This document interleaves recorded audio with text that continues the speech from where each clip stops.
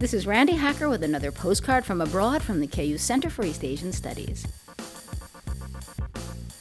As Petula Clark once sort of sang, when you're alone and life is making you lonely, you can always go to China.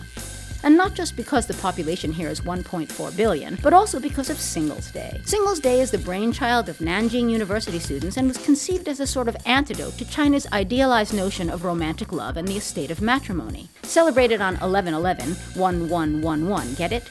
It's a day when merchants go for big profits by targeting the lonely who turn to retail therapy for comfort. One of those merchants is the e-commerce marketplace Alibaba, which brought in a record $9 billion in a single, no pun intended, day with an offer of holiday specials just for singles. If, as another song goes, one is the loneliest number that you'll ever do, you might as well do it in China.